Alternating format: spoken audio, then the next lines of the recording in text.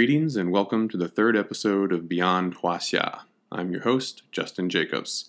Today our topic is East Asian languages and scripts, and I want to open up with a little story of a trip I took to Chengdu in the province of Sichuan in China a couple years ago. I was invited to give a few talks at Sichuan University, and I had ample opportunity to stroll around campus in my free time.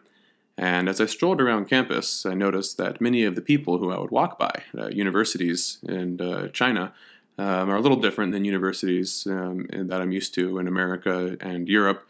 It's not just students, there's entire families there, oftentimes extended families, marketplaces where normal people who really don't have any active role in teaching or being a student or administration in the university, they still live on campus. And they're, going about their daily lives, going to market, buying things, hanging out, doing laundry or whatever. And you can, get a little glimpse into their lives as you walk around.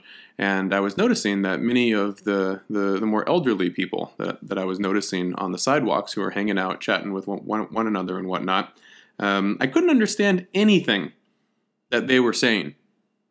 Okay, which for me, I'm a foreigner. Chinese is not my first language, but I've studied it for quite a long time, and I thought, I'm familiar enough. I've lived long enough in China and Taiwan and whatnot. I should at least be able to pick up a word or two, And I couldn't understand anything. So the next time that I was walking by this area with some of these people, I was being escorted by one of my hosts, who was a man from Beijing. He was one of the professors on campus, and he was from Beijing. He was relatively young, all right? He was probably in his 30s, I would guess. And he grew up entirely in Beijing. And I asked him, I said, here, listen to these people over here. Can you understand what they're saying? Because I can't even understand one single word. And as he walked by, he tried to strain, to listen. And after he walked by, he said, no, I can't really understand them either. And I was like, well, that's strange. You're also not able to understand what they're saying. Chinese is your first language. You were born and raised in China. And he says, oh no, it's Sichuanese. It's their own dialect. And I can't understand what they're saying. And this really reinforced many of the lessons that I had learned about language and script in East Asia and China more specifically. Which is to say, basically, that there is an enormous diversity in all languages. When we think of languages, what we're often thinking of is a standardized form that was spoken primarily in one major city. And after the 18th, 19th, sometimes as late as the middle of the 20th century, this major big city finally was able to use the powers of mass obligatory education and mass media, radio, TV, to disseminate their version of speech and script to all the other people in their country. All right, French, some people describe what we think of as French as basically the dialect of Paris. It's a cliche that we often say that a language is just a dialect with a gun. Or no, it's a dialect with an army. All right, it gives you the sense that there is, within any given country or plot of land, there's many different mutually unintelligible forms of speech that are spoken. Okay, but when we're thinking of, in broad terms of history and what languages and scripts are spoken of throughout history, and we say things like, oh, the Chinese language has been in use for, so many years or whatnot, and this is where it developed. We're actually saying the form of speech and writing that was used in one or maybe a handful of big cities that had a lot of political and economic power. It's the language of those places that creates what we think of as Chinese. And once you leave those cities, you very quickly encounter an unimaginably diverse form of speech that you can't understand. Okay, there is no standardization of a form of speech and a form of writing until you have mass media and mass education. And these things are developed, are implemented in different parts of the world at different times. In Europe, oftentimes these things are going to be a little bit earlier. And so you have national forms of speech, what the English language is, what the French language is, the German language is. They will have solidified a little bit more by the 18th and 19th century. But in other parts of the world in which you don't have obligatory mass education and, national newspapers and radio and television and, transportation networks that keep people in close touch with each other and in close touch with other forms of speech, standardization, homogenization of a language into what we think of as Chinese or Japanese or Korean, that happens really late. And this example of what I encountered at Sichuan University is a perfect example of what should legitimately be called a separate language. All right, Sichuanese, a language within the Sino-Tibetan language family, but is not what we think of as Mandarin Chinese, has endured among people of a certain age who grew up and had their forms of speech set in stone, so to speak, when they were young. And when these people that I was hearing their, Sichuanese from, when they were young, when they were learning how to speak and had, all their patterns of speech fixed, it would have been the 1940s, the 1950s. They never were processed through mass education, which in China doesn't really occur until the 1950s and the 1960s. That's the first generation where you have a uniform national script, forms of speech that everyone is being exposed to on a regular basis. Okay, if you don't have mass education, mass media, then speech changes pretty fast and go anywhere in the world. Any given form of speech will basically become unintelligible to a previous form of speech every couple hundred of years. That's how fast language evolves. Okay, now in China, in East Asia, you have just as much linguistic diversity as you do anywhere else in the world. Okay, when we speak of Japanese in this episode, we're basically speaking about the language of Tokyo. Okay, that's essentially what it is.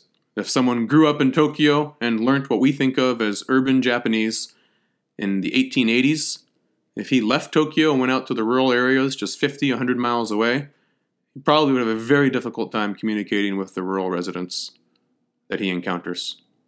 Very likely be mutually unintelligible forms of speech, even though, yes, of course, they're all within the Japanese language family. But there's a lot of room for diversity within a single language family. Cantonese and Mandarin Chinese are both within the Sino-Tibetan family, but they're just as different from each other as French is from German. Okay? I remember hearing about embarrassing stories when I was learning Chinese, first-year Chinese. Someone thinks, hey, I'm getting the hang of this. I want to go to a Chinese restaurant and impress my parents with the Chinese I've learned, only to go to a restaurant, in Seattle or San Francisco or wherever you live, and find out that the waiters all speak Cantonese because, until very recently, the overwhelming majority of migrants from China to other parts of the world were from southern China, so they spoke Cantonese, or one of the many other forms of speech of southern China. Cantonese is not the only one. And so maybe he'd be able to pick out some Chinese characters on the menu, but likely couldn't communicate in Mandarin Chinese with the waiter unless the waiter had also gone out of his way to study Mandarin Chinese of the North. Okay. I often, my own personal background, my wife is from Taiwan, and I often have an opportunity to go to Taiwan, and I have a lot of Taiwanese in-laws. And when I first went there, I remember being surprised. I thought, I've learned Chinese for several years now. I'll be able to communicate with them. Should be no problem. Only to find out when I got there that they all speak Taiwanese among themselves.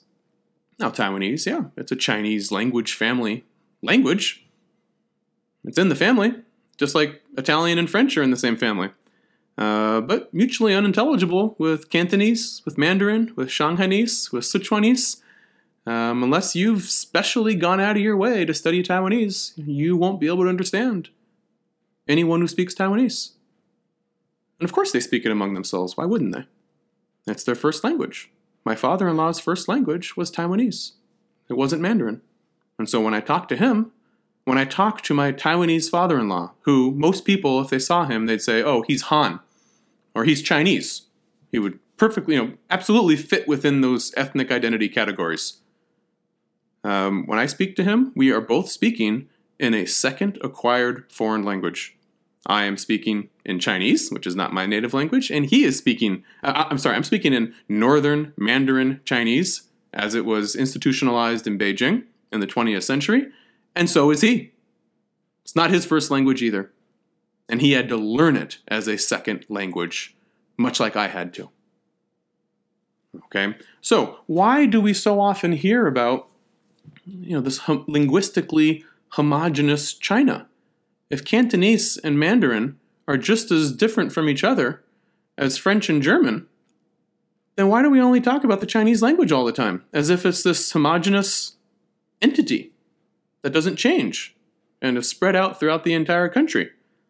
Well, one of the reasons, I think, from a historical perspective, is that what you do get in China is you get a recurrent political unity in which large states, every couple hundred years or so, do tend to extend their borders and consolidate control over an area of land that is roughly similar to what their predecessors had several hundred years ago. Another way of saying this is that the East Asian heartland, the Yellow River Valley, the Yangtze River, between the two rivers, that does get reincorporated over and over again into various states, into a single political entity.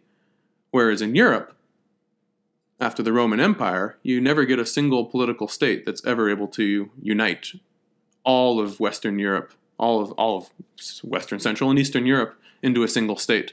It's a patchwork quilt of competing states for hundreds of years.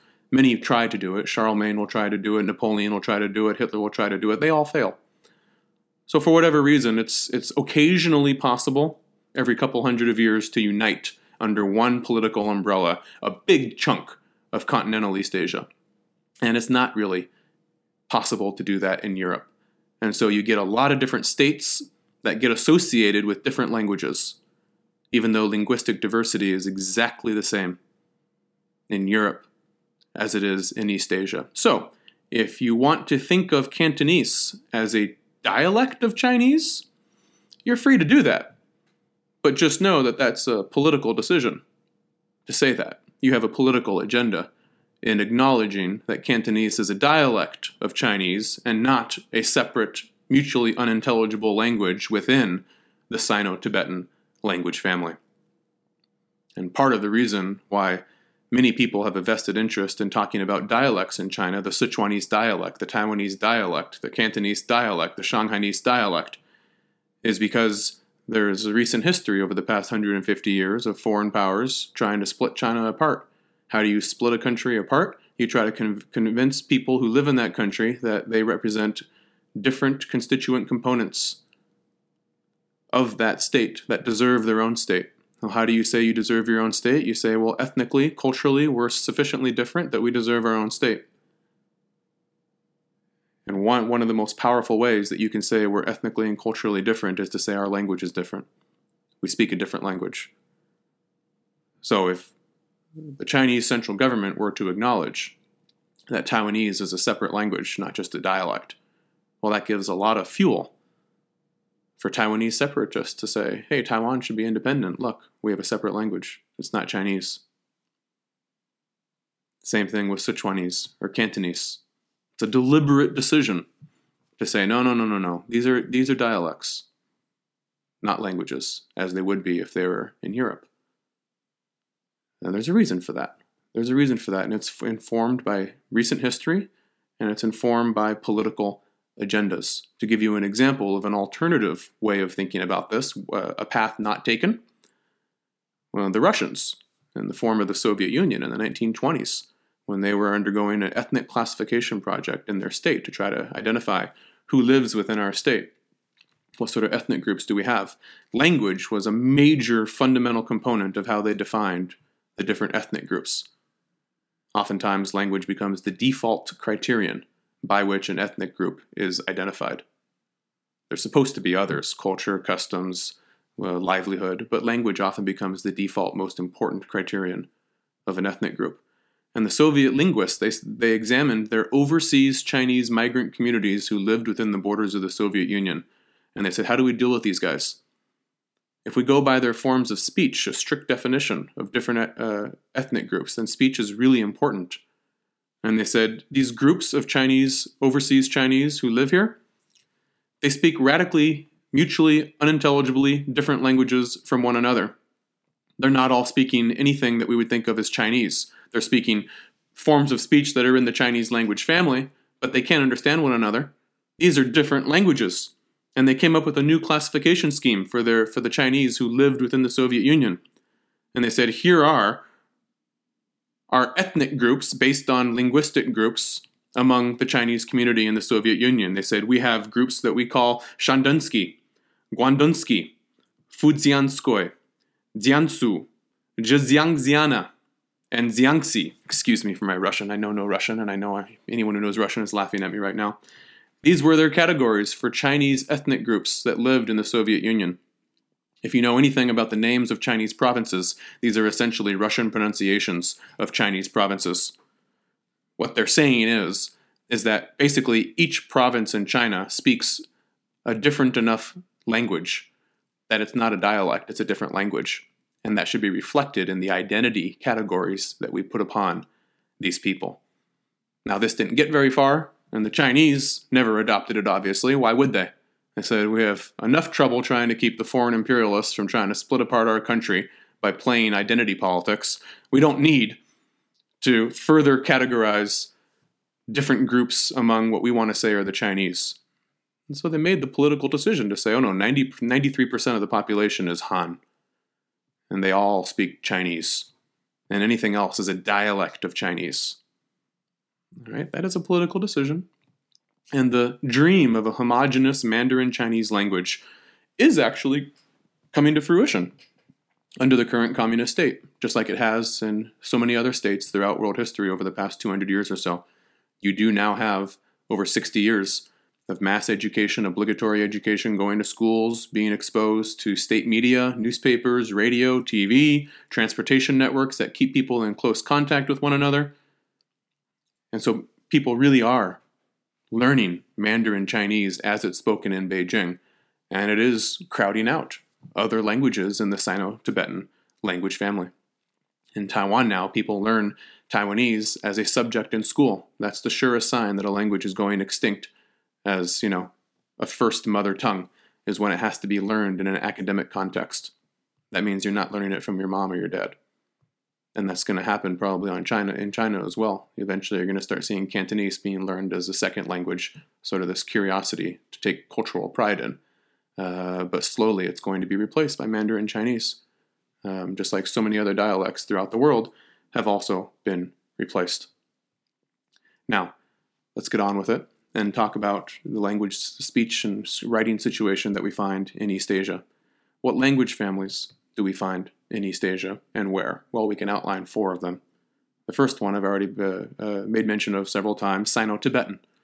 As its name would suggest, within Sino-Tibetan, you're going to find all the Chinese languages or dialects, whatever you want to say, the Tibetan languages. And remember, when I say Tibetan, there is more than one Tibetan. There's many languages, and there's the Tibetan spoken in Lhasa, which is going to push out other ones. But if someone from Lhasa in the year 1500, left Lhasa and went out to the countryside and talked to a herder of yaks, they probably would have a hard time communicating with one another, even though they're both speaking quote-unquote Tibetan. All right, Chinese, Tibetan, Burmese, and Tangut. A now extinct language, but actually played a fairly outsized role for a brief period of a couple hundred years in northwestern China.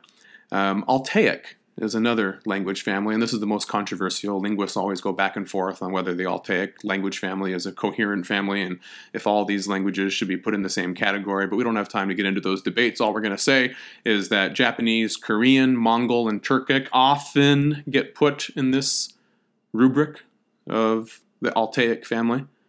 Indo-European was actually, surprisingly, a language family that used to be found in antiquity but is no longer there. There were the people who spoke a language that was often referred to by scholars as Tocharian, an Indo-European language. You could find similarities with it with Celtic languages in far western Europe, and that in antiquity had penetrated as far east as the Taklamakan Desert in present-day northwestern China and Xinjiang. It wouldn't have been a part of any state that we would identify as a Chinese state or East Asian state at the time. But nonetheless, within the borders of the current-day PRC, 2,500 years ago, there were people who spoke languages related to the languages that were spoken in Europe.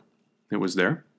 And then finally, you also have Austroasiatic, which the most prominent member of that is going to be Vietnamese, which actually, or the various forms of speech that get grouped together under Vietnamese. And Vietnamese is famous as one of the languages that actually borrowed the Chinese script and adapted it to its own purposes, and we'll explain what they did with it a little bit later.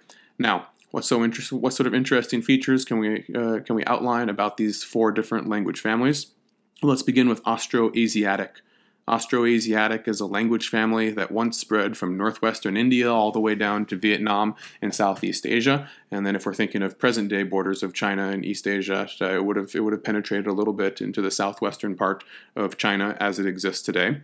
We know that one of the ancient states during the Warring States period, 400 to 200 BC or so, the state of Chu, CHU, probably spoke an Austroasiatic language in the Hunan, Hubei area, southern parts, south-central China, around 1000 to 500 BC. And we know that there are Chinese borrowings from the Austroasiatic family. The word for river, jiang, for the Yangtze River. All right, the word that's used for river in the name, the Yangtze River, that's the more southern of the 2 major rivers that flow from west to east on the East Asian mainland, is derived from the Thai Vietnamese word for a canal or a river, Kurung, Kalang.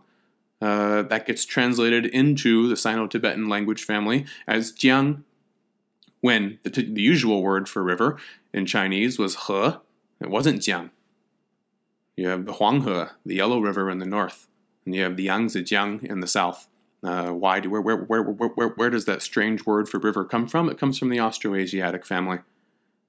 Scholars also think that the Chinese word for tiger, hu, comes from an Austroasiatic word for feline. So you can see these languages did interact and borrow with one another in antiquity. And the Vietnamese were one of the few people who took the Chinese script and said, you know what, we're not going to use this in its entirety. We're going to adapt this to meet the needs of our own form of speech, which is radically different from Chinese.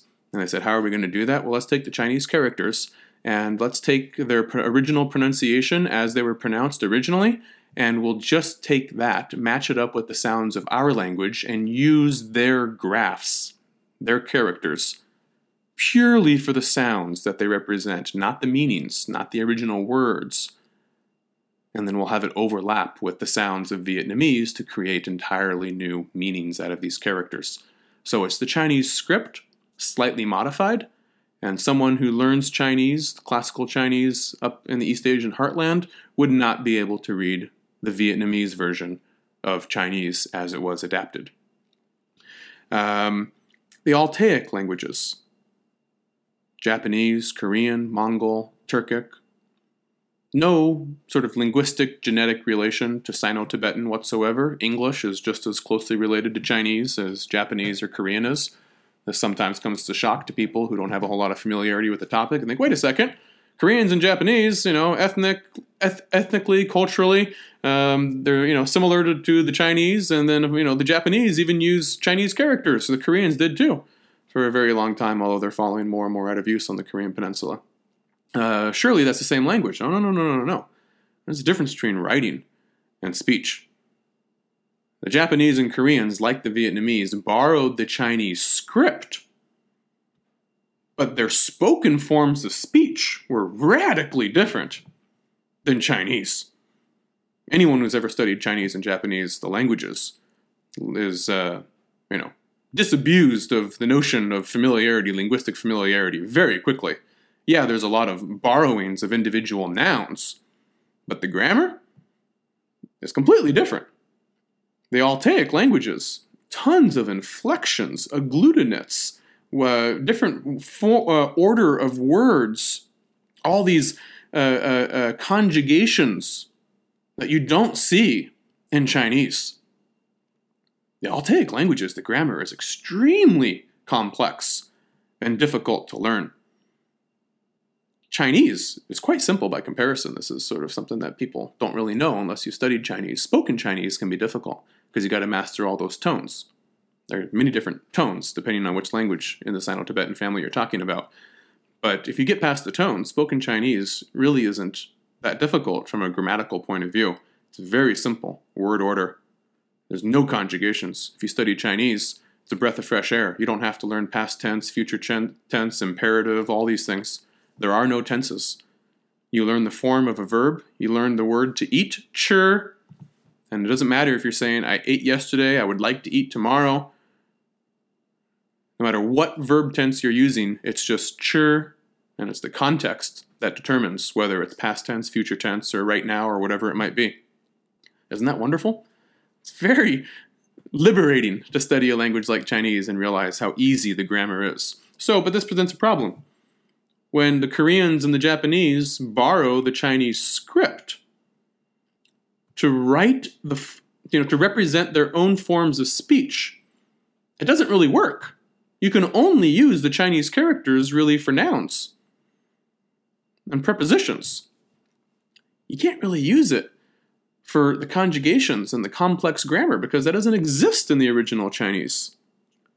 So they basically just use the Chinese characters for core verbs, core nouns, pronouns, but everything else. I said, we need a more flexible script to represent the rest of our language. So the Japanese came up with two more scripts, hiragana and katakana, to sort of supplement what Chinese was unable to do to represent the sounds of their drastically different language. Koreans came up with a system called Hangul. The Vietnamese, as we know, came up with their own system.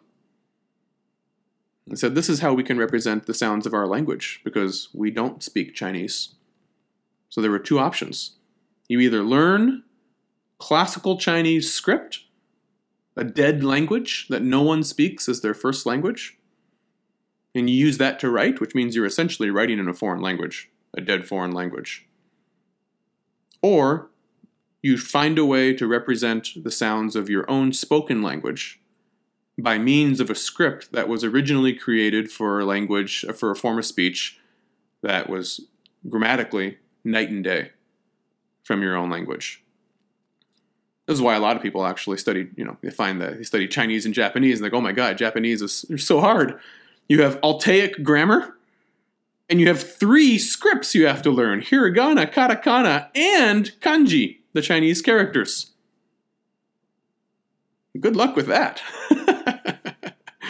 Now, within Sino-Tibetan, and we said, Chinese languages, Tibetan languages, Burmese, and Tangut.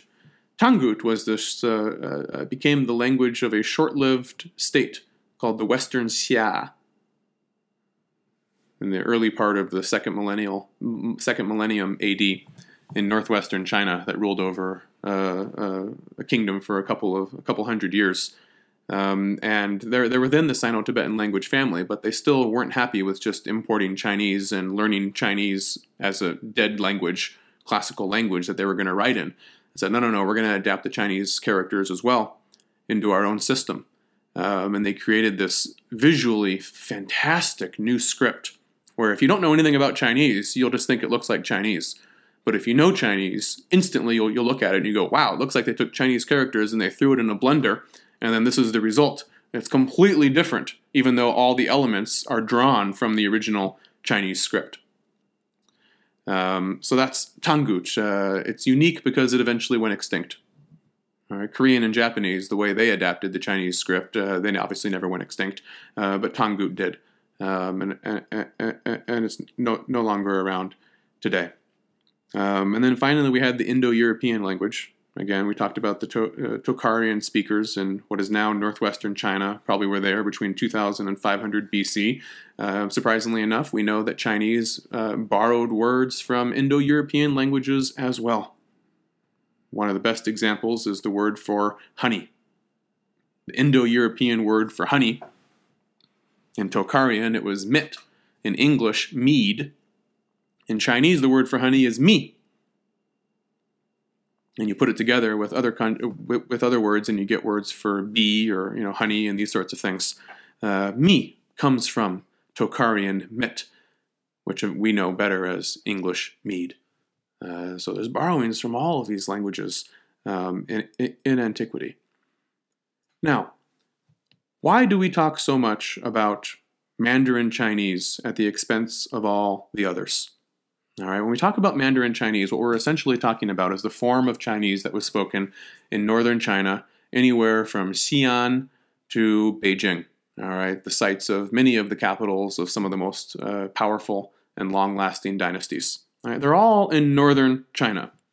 Why do we talk so much about Mandarin Chinese? Not because it's the most widely spoken language in East Asia, because it is not. Okay, English is the most widely studied language in the world today, but it does not have the most native speakers. If you want to get attention, if you want to have a lot of people who are trying to learn your language, you need something else. You need your language to be the language of institutions of power and culture. All right, English is the language of the internet, it's the language of medicine, it's the language of science. So, it's the language of many things, so everyone has to learn it, whether they like it or not. That's what Northern Chinese was able to do for much of East Asian history. It was the language that was associated with the major institutions of power and cultural literacy. They were all based on Northern Chinese. Now, a great demonstration of this comes to us through the history of the word Mandarin. Okay, Mandarin Chinese has nothing to do with oranges. All right, where do we get the term Mandarin to sort of represent the Chinese language? Well, it begins when you have Portuguese sailors in the 1500s, the 1600s, who are going to India, stopping their ships in Goa, picking up Indian laborers, and then going on their merry way to southern China. Their colony in Macau, which they had until 1999, was a legacy of this. And these Indian laborers, when they got to China on Portuguese ships, they saw the officials of the Qing dynasty, or the Ming dynasty in power at that time. And they referred to them as Mandarin in their own Indian language, meaning an official. The Portuguese then pick up on that and take it in their own language as Mandarin. So originally Mandarin literally meant official, because these were the only Chinese people that the first foreigners who went to China were able to interact with, were the officials of southern China. Now, the fact that you have an official language of China that is used by the ruling elite just goes to show how important it was to create unity out of diversity. You don't create a single linguistic standard for the ruling elite to converse in unless there is so much linguistic diversity that you can't run an empire without it. Officials who served any given Chinese dynasty couldn't expect anyone outside their home community, their home village, to speak their native mother tongue, the language they speak with their mom and dad and brothers and sisters at home. When you leave your own home community and go out into the world, before modern media and technology, all you have to do is get 50 miles or so from home, and it becomes difficult to understand what people are saying if you haven't studied other people's languages. So these officials couldn't expect to leave their home village, go serve the empire, be sent around the empire to serve the emperor, and think, I'm just going to use my native home language everywhere I go. Absolutely not. They had to learn the imperial standard, which was based on the form of speech used at the imperial capital. And more often than not, the imperial capital of most large, long-lasting states in East Asian history were in the north. From Xi'an to Beijing, that northern corridor. They weren't speaking in their home language. They weren't speaking in Cantonese. They learned Mandarin, official speech. And they themselves often referred to it as the language of the capital. Jinghua, the capital language. I've seen this phrase many times. They didn't really have the word for Chinese or Mandarin. They just called it the language of the capital. And that's what you had to learn. Now, this is further complicated by the fact that the written language was not a mirror image of the spoken imperial language. Okay? The officials would learn the official speech, the informal speech that you say, in everyday life to other ruling members of the elite. You got to learn that. That's going to be based on the northern capital. But then you also have to write documents and write essays and poetry. You're going to write that in the informal speech of the northern capital? No. You want to have literary pretensions? You use classical Chinese, a dead language, the language of Confucius, the first millennium BC, a language that might once have been spoken but has long since ossified into a dead language that no one speaks as their first language and everyone learns. If you want a counterpart to this, think of, clerical Latin in European history. Almost no one speaks it as their first language. No, not almost. No one speaks it as their first language. But you learn clerical Latin in order to write to other elites like yourself and communicate with other people. And you use it in highly ritualized context as well. Religious incantations, various ceremonies. Classical Chinese is the same way. All right, you got to learn it as another language. It's very terse. It's very concise. When you read classical Chinese aloud, it doesn't really make sense unless you've memorized the passage that is being read and you're familiar with where that passage came from. Oh, he just said, he just quoted a passage from the Spring and Autumn Annals. I know what that means. If you haven't read the Spring and Autumn Annals and a passage from the Spring and Autumn Annals is quoted in classical Chinese, you will not understand what he's saying. It'll sound really weird. So it's a dead language that no one speaks, but you have to learn to write in it. And the forms of that will also evolve over the centuries. All right, so this all produces the following complex but pretty typical pre-modern scenario for anyone who leaves the farm and seeks out wealth and power in the larger world. Let me give you an example. When an official from Guangdong in the far south wants to talk in person to another official from Shandong in the north, he spoke to him in the courtly forms of speech known as Mandarin Chinese to us today, but likely known to him simply as the speech of the capital. When that same official from Guangdong wanted to write a philosophical treatise or a personal letter that he hoped another member of the ruling elite, an educated member of the ruling elite, maybe from Beijing, would be able to read, he wrote in one of several different forms of classical Chinese.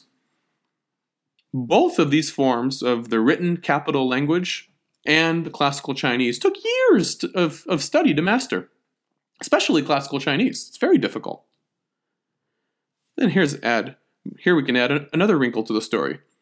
When either of these officials, either from Beijing or Guangdong, return home to chat with their wives or sons or daughters about mundane daily affairs, they probably didn't use either Mandarin Chinese or classical Chinese, but rather their local quote-unquote dialect, i.e. a mutually unintelligible form of speech outside a 50 or 100-mile radius, which was unintelligible to other people. To take an example from beyond China, if you're sick of me talking about China and you want to get examples from beyond China, when a Buddhist monk, let's say, from the Japanese islands, wanted to communicate in writing from a distance with a Buddhist monastery located on the East Asian mainland during the Tang Dynasty, let's say, he too would write not in the present-day form of Japanese, with its mix of Chinese characters and alphabetic hiragana and katakana, but rather in classical Chinese, in a form that Confucius himself likely could have read and made sense of. But if this same monk traveled in person to the Tang capital of Chang'an, present-day Xi'an, he would speak to local officials in Mandarin Chinese, which he learned as a second foreign language, and most of the officials probably learned as a second foreign language as well. But the documents that he carried with him, letters of introductions, maybe Buddhist sutras that he was studying, they'd be written in a form of classical Chinese. As I said before, trying to make sense of all this from a Western perspective, think of the lingua franca for most of European history. Clerical Latin for writing, maybe French and German, both in speech and in writing in certain contexts. Maybe a priest or a nobleman from Canterbury, England, might speak a form of vernacular English among his own local parish. But when he traveled abroad to the European mainland, he almost certainly spoke French or German, not his own English quote-unquote dialect/language. When he traveled to the European mainland, he spoke French or German, even if his audience was composed entirely of Spaniards. So long as his audience was educated, they would be fluent in both. But they wouldn't be fluent in his home dialect, which was only used among his local community back home. Now, if this same priest or nobleman from Canterbury wanted to communicate in writing, not in person, through speech, if he wanted to communicate in writing with his priestly counterpart in Nuremberg, he would do so in clerical Latin, a dead language like classical Chinese that neither man spoke as his native tongue. On the East Asian mainland, you get Mongols and Manchus and all sorts of other, what we often think of today as non-Chinese peoples. They wanted to rule over the imperial bureaucracy in East Asia, so they could and did master both Mandarin Chinese and classical Chinese, just like Scots and Russians learned French, German, and clerical Latin if they entertained any hopes of engaging with institutions of power in Europe. If there's one enduring lesson that we should take away from these examples, it is that the language that a person speaks and writes does not always align with what we might expect to be their cultural or ethnic background. And whenever anyone in East Asia, from Korea to Japan to Guangdong to Xi'an to Mongolia to Tibet, whenever anyone in East Asia wanted to communicate with one another, if it wasn't a member of their home community within a 50 to 100 mile radius, they usually communicated by means of one or both parties learning what was to them essentially a foreign language, either in speech or writing, or both. And Mandarin Chinese and Classical Chinese were the most common lingua francas throughout East Asia that everyone would learn if they wanted to engage institutions of political power and cultural literacy. Please join me next time as we talk about the Book of Odes, perhaps the single most important of the canons, the literary canons that I've referred to when I've been talking about these texts of cultural literacy that were studied throughout East Asia, from Japan all the way through the East Asian mainland, Korea. Anyone who wanted to be seen as civilized, a cultured gentleman, you read the Book of Odes, and you took certain lessons away from it. And we will talk about the importance of the Book of Odes and what it contained in the next episode.